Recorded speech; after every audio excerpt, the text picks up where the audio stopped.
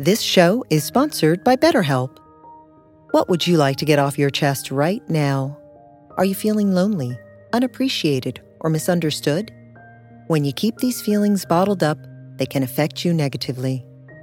Therapy is a safe space to get things off your chest and work through whatever is weighing you down. It's a great way to increase your self-awareness, change negative thought patterns, and more. If you're thinking of starting therapy, give BetterHelp a try. It's entirely online and designed to be convenient, flexible, and suited to your schedule. Get it off your chest with BetterHelp. Visit BetterHelp.com/BeHereNow today to get 10% off your first month. That's BetterHelp, HELP.com/BeHereNow.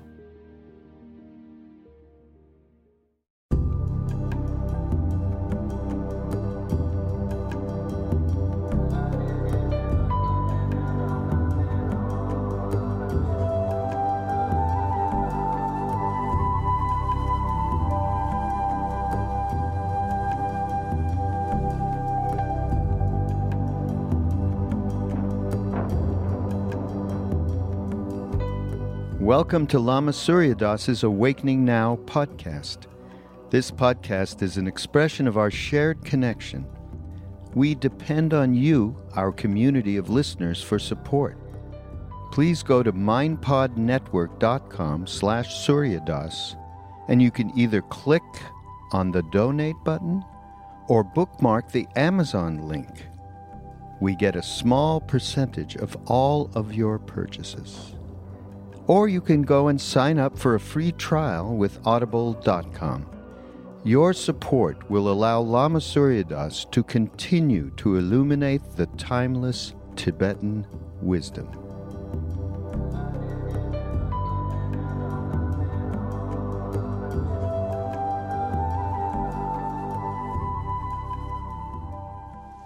So looking, seeing, and releasing, it's a great reminder how to see through appearances and not be deceived but taken in by them. Mindfulness really means mindfulness, remembering to remember. Non-reactive, choiceless awareness, present awareness. Not being taken in by impermanent, selfless, or ownerless momentary phenomena or noumena, mind stuff. Neither outer nor inner stuff, arisings, appearances, stuff. Just because there are thoughts doesn't mean you have to go down the chain of get tangled up in a chain of discursive thinking. You're just thinking and back to awareness, seeing through the transparent bubble-like thoughts, not reifying them into a whole story, spending 5 minutes or 5 hours or 50 years in that state of arrested development. So, we're mindful of the view, remembering to remember, seeing through in this practice, sky gazing, observing the emptiness or the subjectivity, not getting deceived by momentary, impermanent, essenceless appearances. Of course, we see or hear or feel or sense or taste or smell. But it's not what happens, but what we make of it that makes all the difference. Of course, when we go out of here, when we see a red light, we might very well need to react differently than when we see a green light. But in here, not so much. We're throwing the clutch. We're putting the gear shift in neutral. The engine may be spinning, but the clutch is separated from the gears. The wheels are not going to turn and take us anywhere, the wheels of karma. And eventually the gas runs out and the engine slows down and runs out of momentum. It's a state in Dzogchen meditation called the exhaustion of all phenomena. It's a lot better than the usual state of exhaustion that I could feel. It's where all the shit is worn out, not me. The buoyant, natural, great perfection. Beyond sacred and mundane, everything is gorgeous, is beautiful, appreciating it as it is. Still feeling pain and pleasure, of course, as different, but not getting depressed because of the pain, not despairing because of sadness, happy and sad. The waves, the seesawing of emotional life, no problem. Sad doesn't have to degenerate into despair and depression, and happy doesn't have to degenerate into elation and manicism. Again, the middle way, a balance. I think the middle way is Buddha's greatest teaching, actually. Not too tight and not too loose. Not too much and not too little. And the middle way doesn't mean a narrow razor's edge down the middle of the road either. There are many lanes in the middle way. And room to move or to weave. Just like when you're riding a bike, you don't ride it rigid like a person in a body cast. You keep your balance with little adjustments, but it's almost invisible because you know how to do it. Or you even do a little swooping and swerving. The middle lane has many lanes. Just let's try to stay out of the ditches on either side. The ditches like nihilism, nothing matters, or materialism, everything is what it seems to be. Nihilism and materialism, or all or nothing, or always and never. Anybody hear that? Perhaps from their partner or their kid. I hate you. I'm never going to talk to you again. You didn't give me what I wanted in my lunchbox. You won't let me go out tonight. And then we carry it on as adults, just telling our people, you always, you never. It's a slight exaggeration, or more than slight. But worse is how it appears, I believe, in our mind, in our own inner dialogue, in the inner theater, in that inner Shakespearean theater, tragicomedy. The happy faces and the sad faces, and believing in them and getting so sucked into the movie that we forget it's a movie until it ends and the lights go on. So similarly, awakening is like that. Awakening from the dream of illusion. The dream of the things are what we perceive them to be.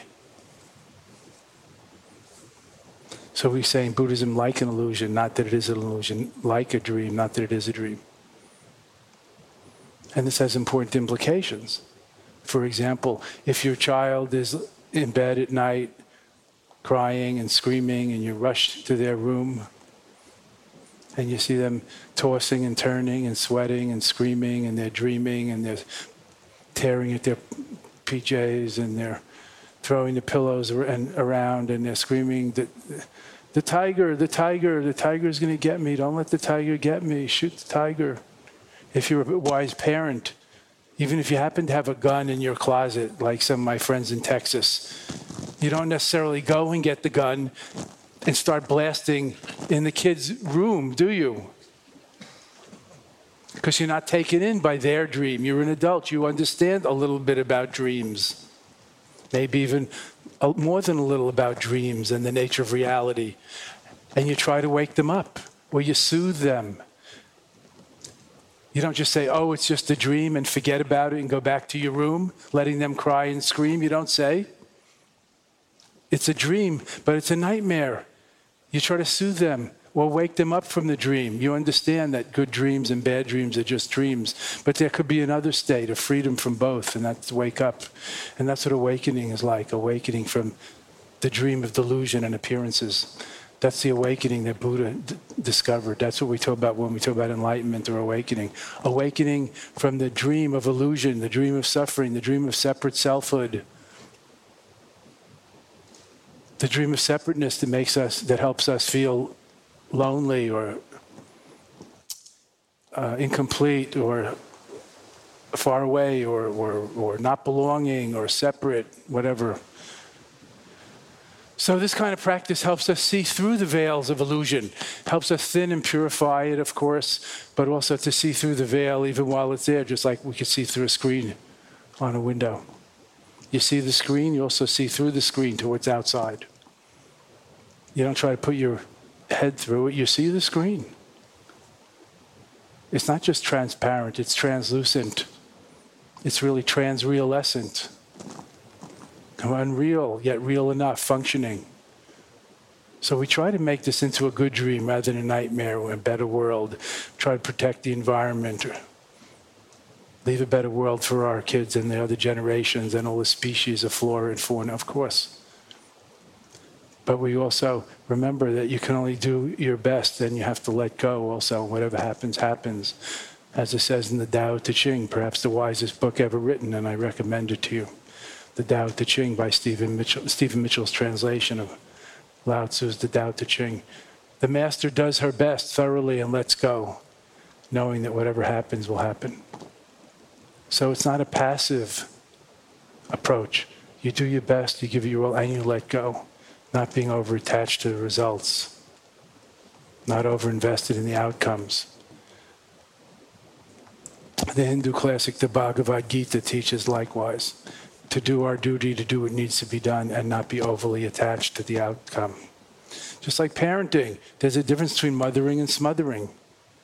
You may not want to be a tiger mom or a helicopter dad. You might not want to be pulling the flowers up in the garden by their heads. But knowing when to seed and when to fertilize and when to water and when to leave it alone. Again, the middle way, not too tight and not too loose.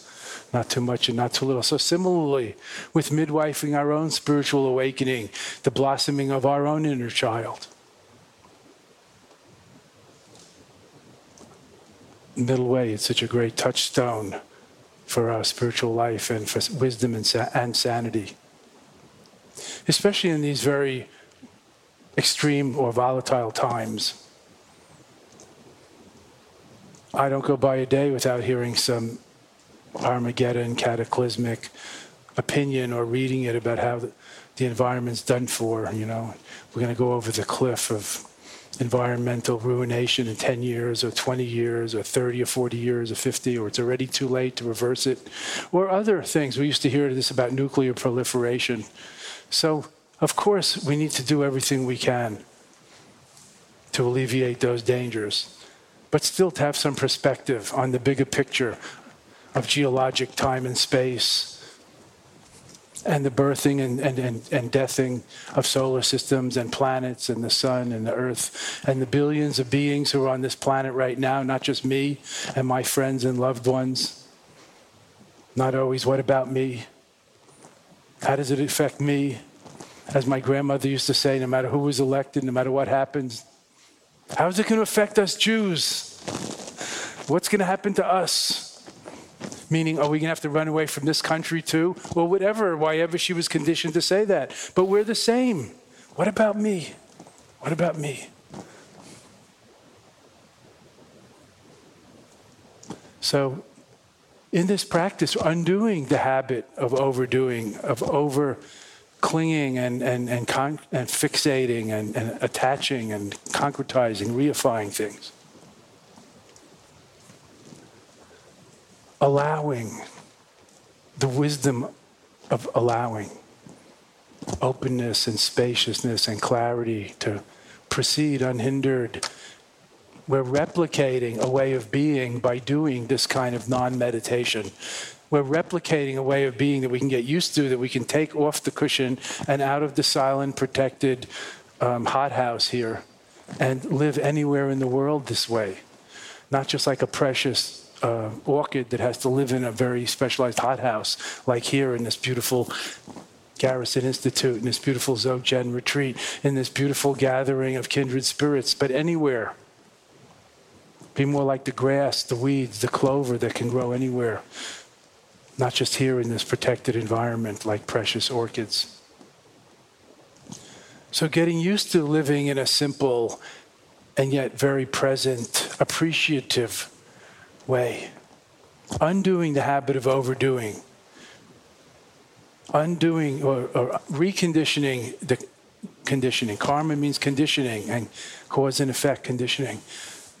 Reconditioning and eventually deconditioning. Which is freedom. Autonomy within interconnectedness. It doesn't mean we can fly, but our spirit can soar. And we don't have to fly. That's not the goal of this path. Spiritual freedom, enlightenment, bliss, wisdom, and love is the goal. And it's very doable. If I can do it, you can do it. Anybody can do it, I assure you. It's not just the Dalai Lama or the 1% that can do it. Let's occupy that space of spirit ourselves If I can do it, you can do it. Anybody can do it. I'm just a Jewish jock from Long Island. Nothing special. My mother still wants me to come home to Long Island to become a rabbi. Any questions or sharing, please, before I go there? No, that's tomorrow.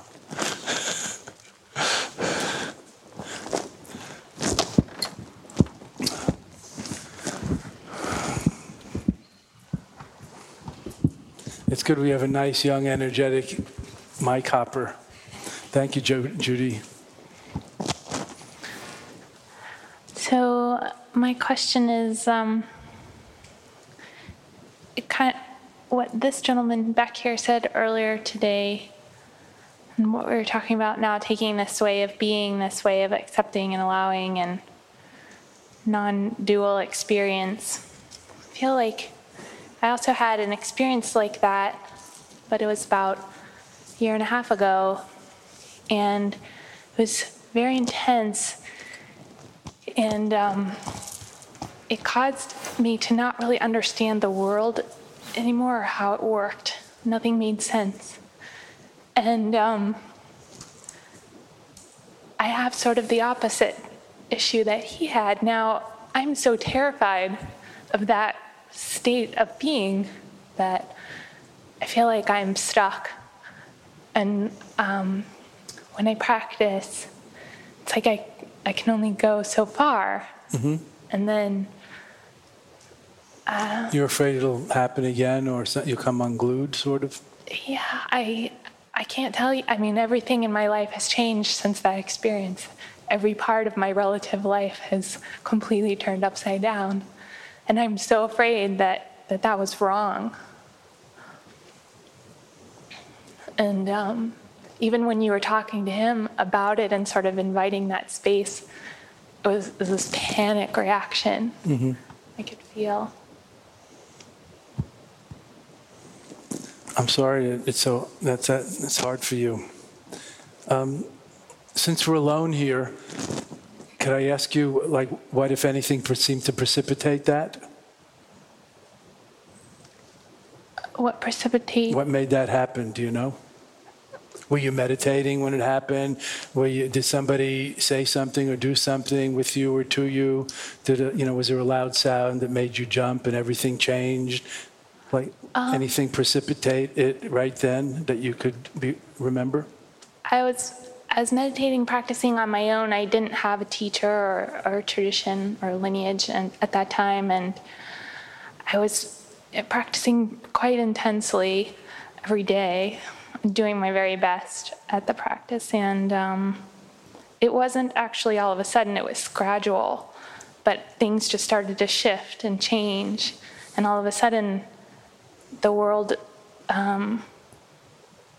it seemed like I kept saying, I'm walking around inside my own body. Mm-hmm. I'm walking around inside my mind. Everyone around me thought that I was absolutely insane. And then I started to think I'm actually going insane. Maybe that's not the conclusion that everyone would draw, but so how are you feeling now? What's your name, by the way? I'm Nikki. Nikki. So how long ago was that? That was about a year and a half ago. Wow, that's a long time. So how did you do then, that day and that week and that month and until now? And how are you doing? Well, you mentioned the teacher and a lineage. So did you talk to some people? Did you get some help? Did you see, I don't know who, a therapist, a teacher, a yoga teacher, somebody, friend? Well, that day, that month, I stopped really being able to function in my life. I had to stop working. And I thought I was really going nuts. So then I talked to people I knew who were meditators, and they pointed me towards the Shambhala tradition, and that is where I practice now. And I've found a lot of solace in that community and made some sense out of that experience and feel a lot better about it in general, but still feel like there's part of me that when I'm meditating won't let me go there, won't let me experience that again, is just like puts on the brakes. It's like, no way. Yeah. Well, that's like your basic sanity.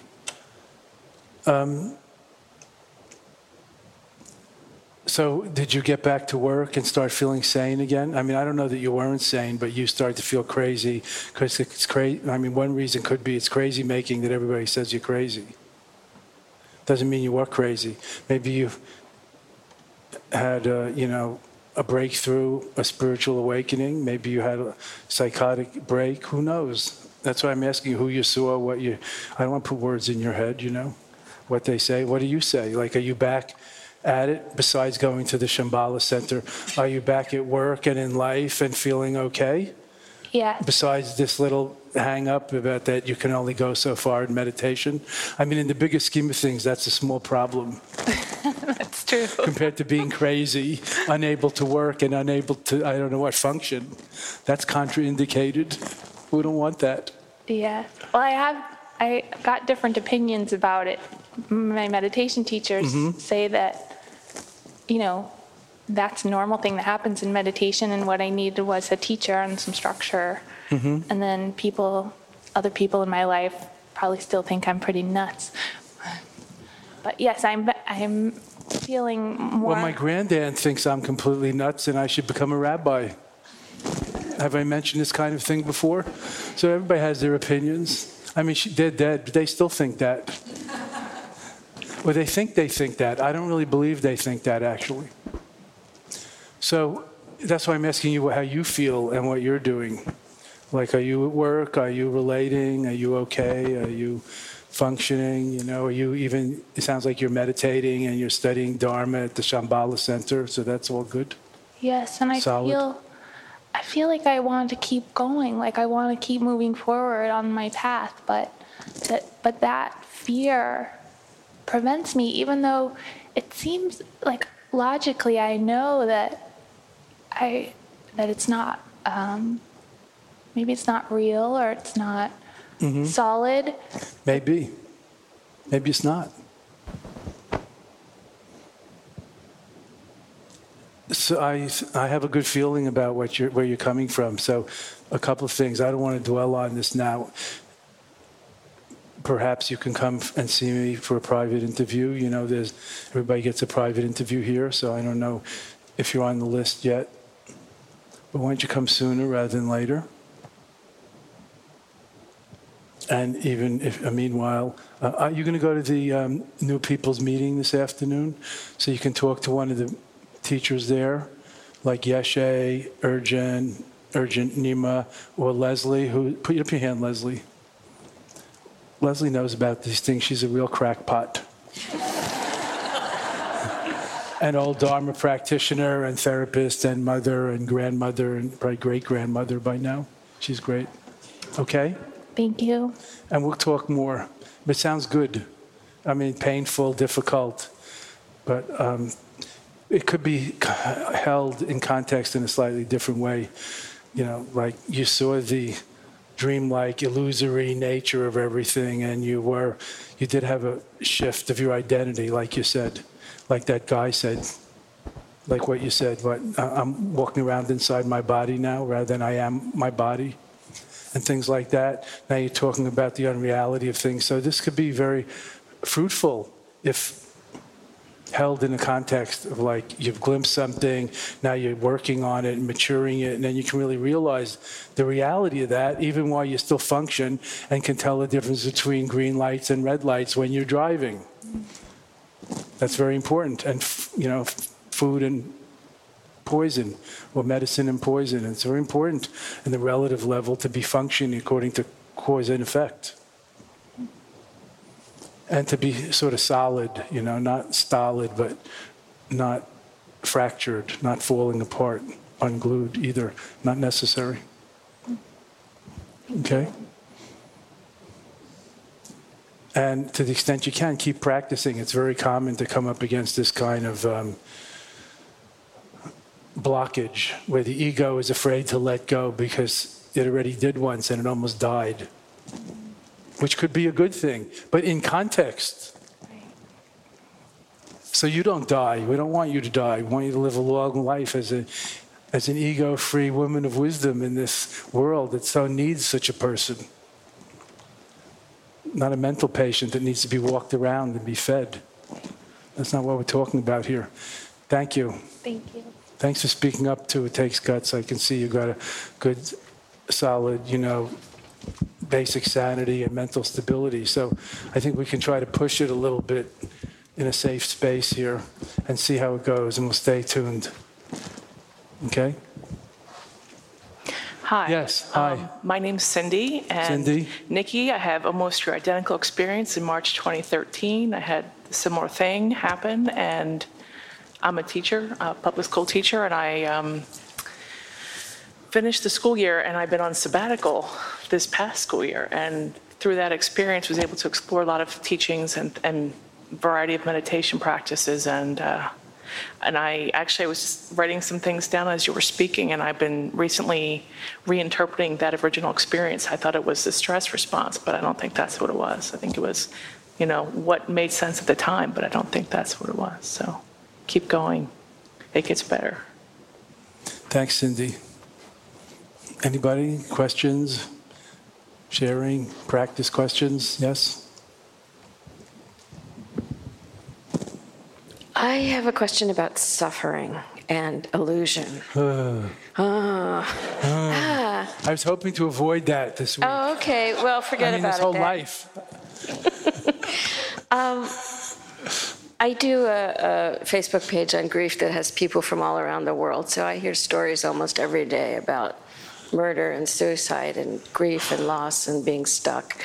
And I always play with dark and light, but the idea that it's illusory, if you get the children out of the burning building, they're still going to have the scars, and they're going to maybe walk into another burning building.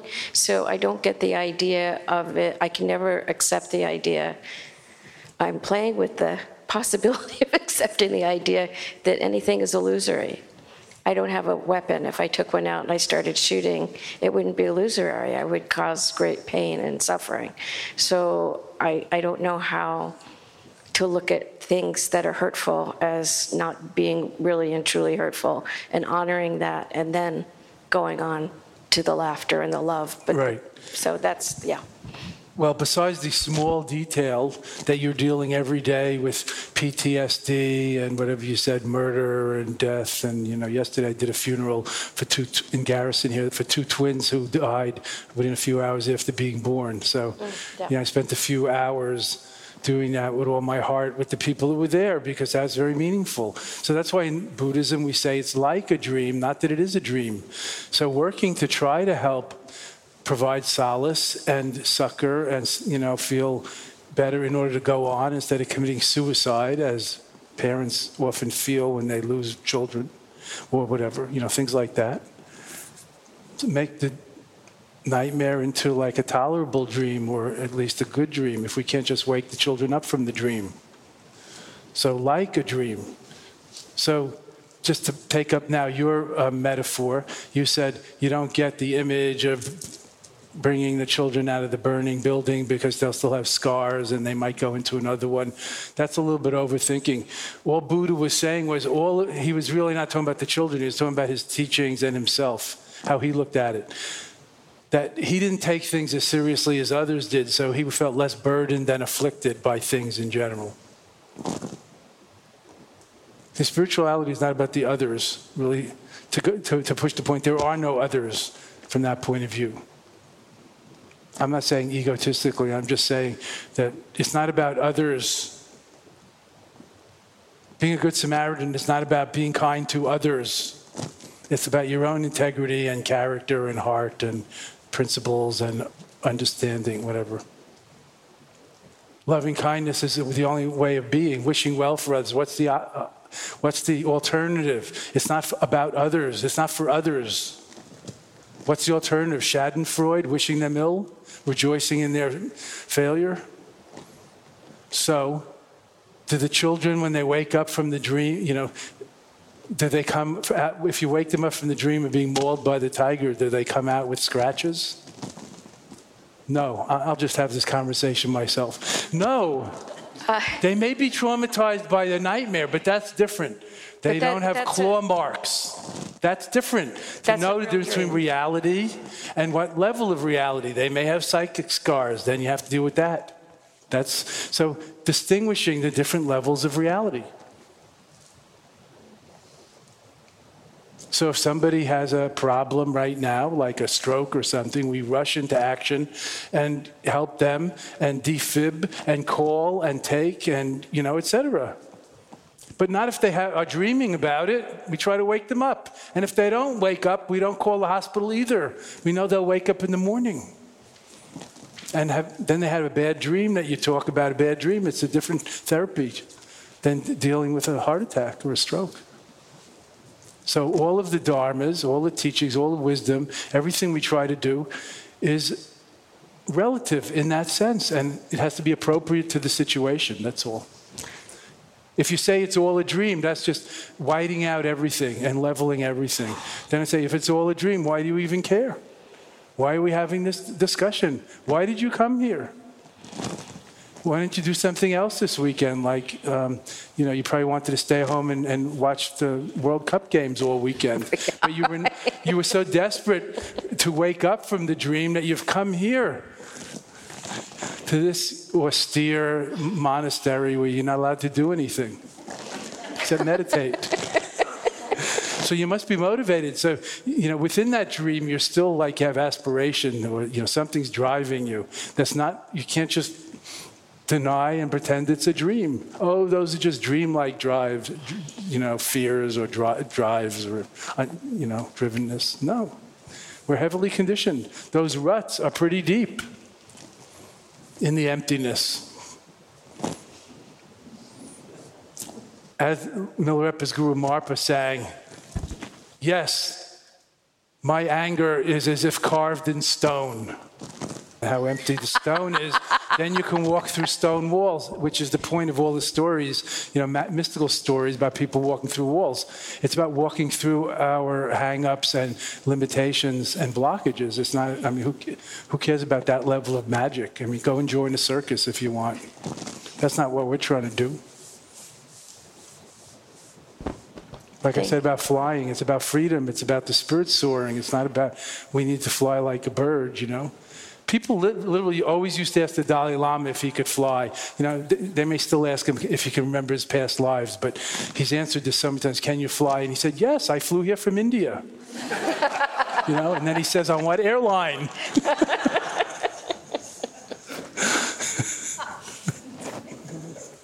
So what are we trying to do here? That's important. So I hope we're communicating. Of course, if you're in the heavy lifting, deep care field of dealing with PTSD or, for that matter, strokes and heart attacks and heart surgeries or births and deaths, you have to, take action. You can't just say it's like a dream. Oh, those children died. Well, they were only here for a couple hours anyway. Go have some more. You can't say that. Who would want to say that? That's crazy. It's sad. Also, they weren't just there for a few hours. Somebody carried them for 6 months and loved them, and 6 months is a long time. There's many moments in the 6 months that they feel grief about. So saying it's all a dream doesn't really mean what I'm thinking saying it's all a dream means. Yes. Also, I'm going to reiterate that not all philosophies say it's all a dream. Some say it's just like a dream. It's dream-like. So don't be so attached to its permanence. Still, you can deal with the impermanent phenomena, the temporary, as it appears. You can deal with it. It's the thing again about honoring the sadness and the pain, and when it comes up, letting it go as opposed to stroking it. Right, healthfully processing the experiences, pain, or it could be pleasure or other things, not totally reifying it and identifying with it and grabbing onto it and then suffering as soon as it changes. Thank you, good question. Thank you. Thank you for saying I'm doing heavy lifting. PTSD is has become an interesting topic that Dharma principles are being applied to today, which is good.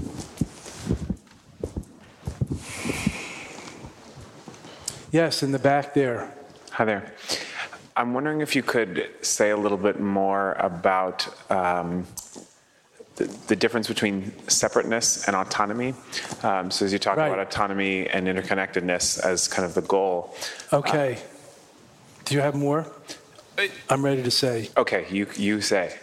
Okay. So if we think about development, because this discussion we're having now is based on something I said that was a little developmental, not simultaneous. So development, that autonomy is more the goal than mere teen independence. So once I say the word teen, I'm talking about time and aging and development, right?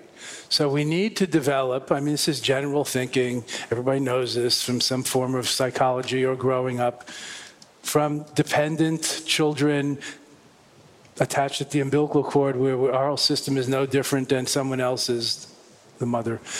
Cut the umbilical cord, still pretty dependent for some years, dependent children, and grow up and individuate. We're not going to go into what a pain in the ass it is when they do. But we were there, remember? Been there, done that. So from dependent to individuating, which is healthy, you need to go through, to independent. But then that's not the end, just being free from. There's a free to. So to autonomous within interdependence. We're not just independent. Like, screw you. Screw you, Dad. Just, is the car full? Interdependent. You still have to remember somebody filled the car if you didn't. So you're not totally, and whose car is it? And the insurance and the road laws and a few other details, like millions of them. So that's what I call autonomy within interdependence. Because we're also interconnected. We're not just independent. So we have to develop from dependent and try to temper the codependence and get independent, and then realize that we're interdependent, but we can still be autonomous. Otherwise, we're afraid to make a commitment. We always have to be a teenage rebel. Well, whatever. You with me? I am, I guess. And in Buddhist thinking, because of the basic understanding of the facts of life, like the three main characteristics Buddha taught about life: impermanent, dissatisfying. The main things he taught about the unenlightened life, normal life, worldly life, everything is impermanent, dissatisfying in the long run, and no permanent independent self. There's the independent thing. There's no independent essence to find. There's neither an independent table, because actually this is just some boxes tied together with crazy glue. And there's also no independent you and me. Self and other are relational, right? Like sights and visual consciousness. Just because there are things doesn't mean you can see them. There's independence with consciousness and with eyes that work and light. So interdependent, that's karmic causation. Interdependence. And yet we could realize freedom within that. Because we're not trapped. There's no us that's solid and separate from that's to be trapped. How did the ship get in the bottle? How can I get out of the bottle? I feel like I'm trapped in the bottle. It's a Zen koan, actually. It's an illusion. It's not a problem. The ship doesn't need to get out of the bottle. It's a ship in a bottle, damn it. It's perfect, as it is, ship in bottle. It may even be expensive. People want it.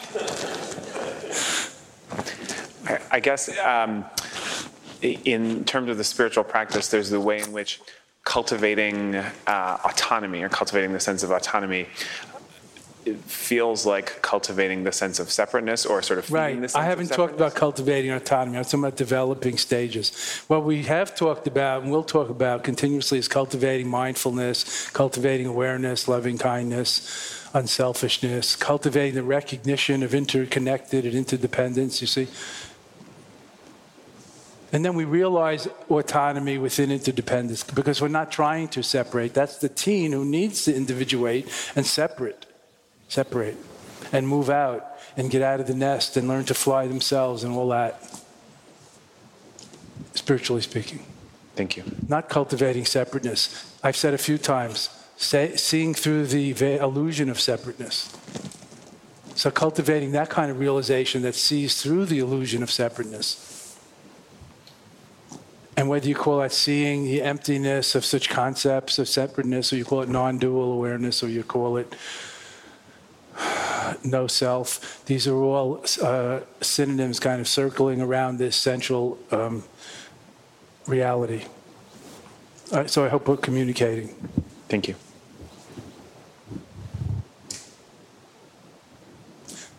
That's why Buddhism doesn't subscribe much to ideas like God, the supreme creator that's eternal and the rest is impermanent and other things, something that's separate, something that was there before and will be there after. It just doesn't make sense to the Buddhist way of thinking, which is more systems-oriented. Cause and effect, linking, and circular, not linear, not creation day and end of days, but circular, like breathing in and breathing out of the universe or something. It's not that we don't, Buddhists, we Buddhists, let's say, don't believe in something that's beyond ourselves. Yes, we do. But it's not a separate thing, so it's not, a something.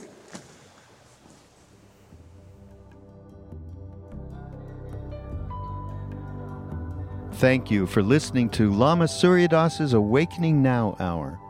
We very much appreciate your support and hope you will continue by going to mindpodnetwork.com/Suryadas and link to the donate button, or go to the Amazon.com link for all of your purchases. Namaste.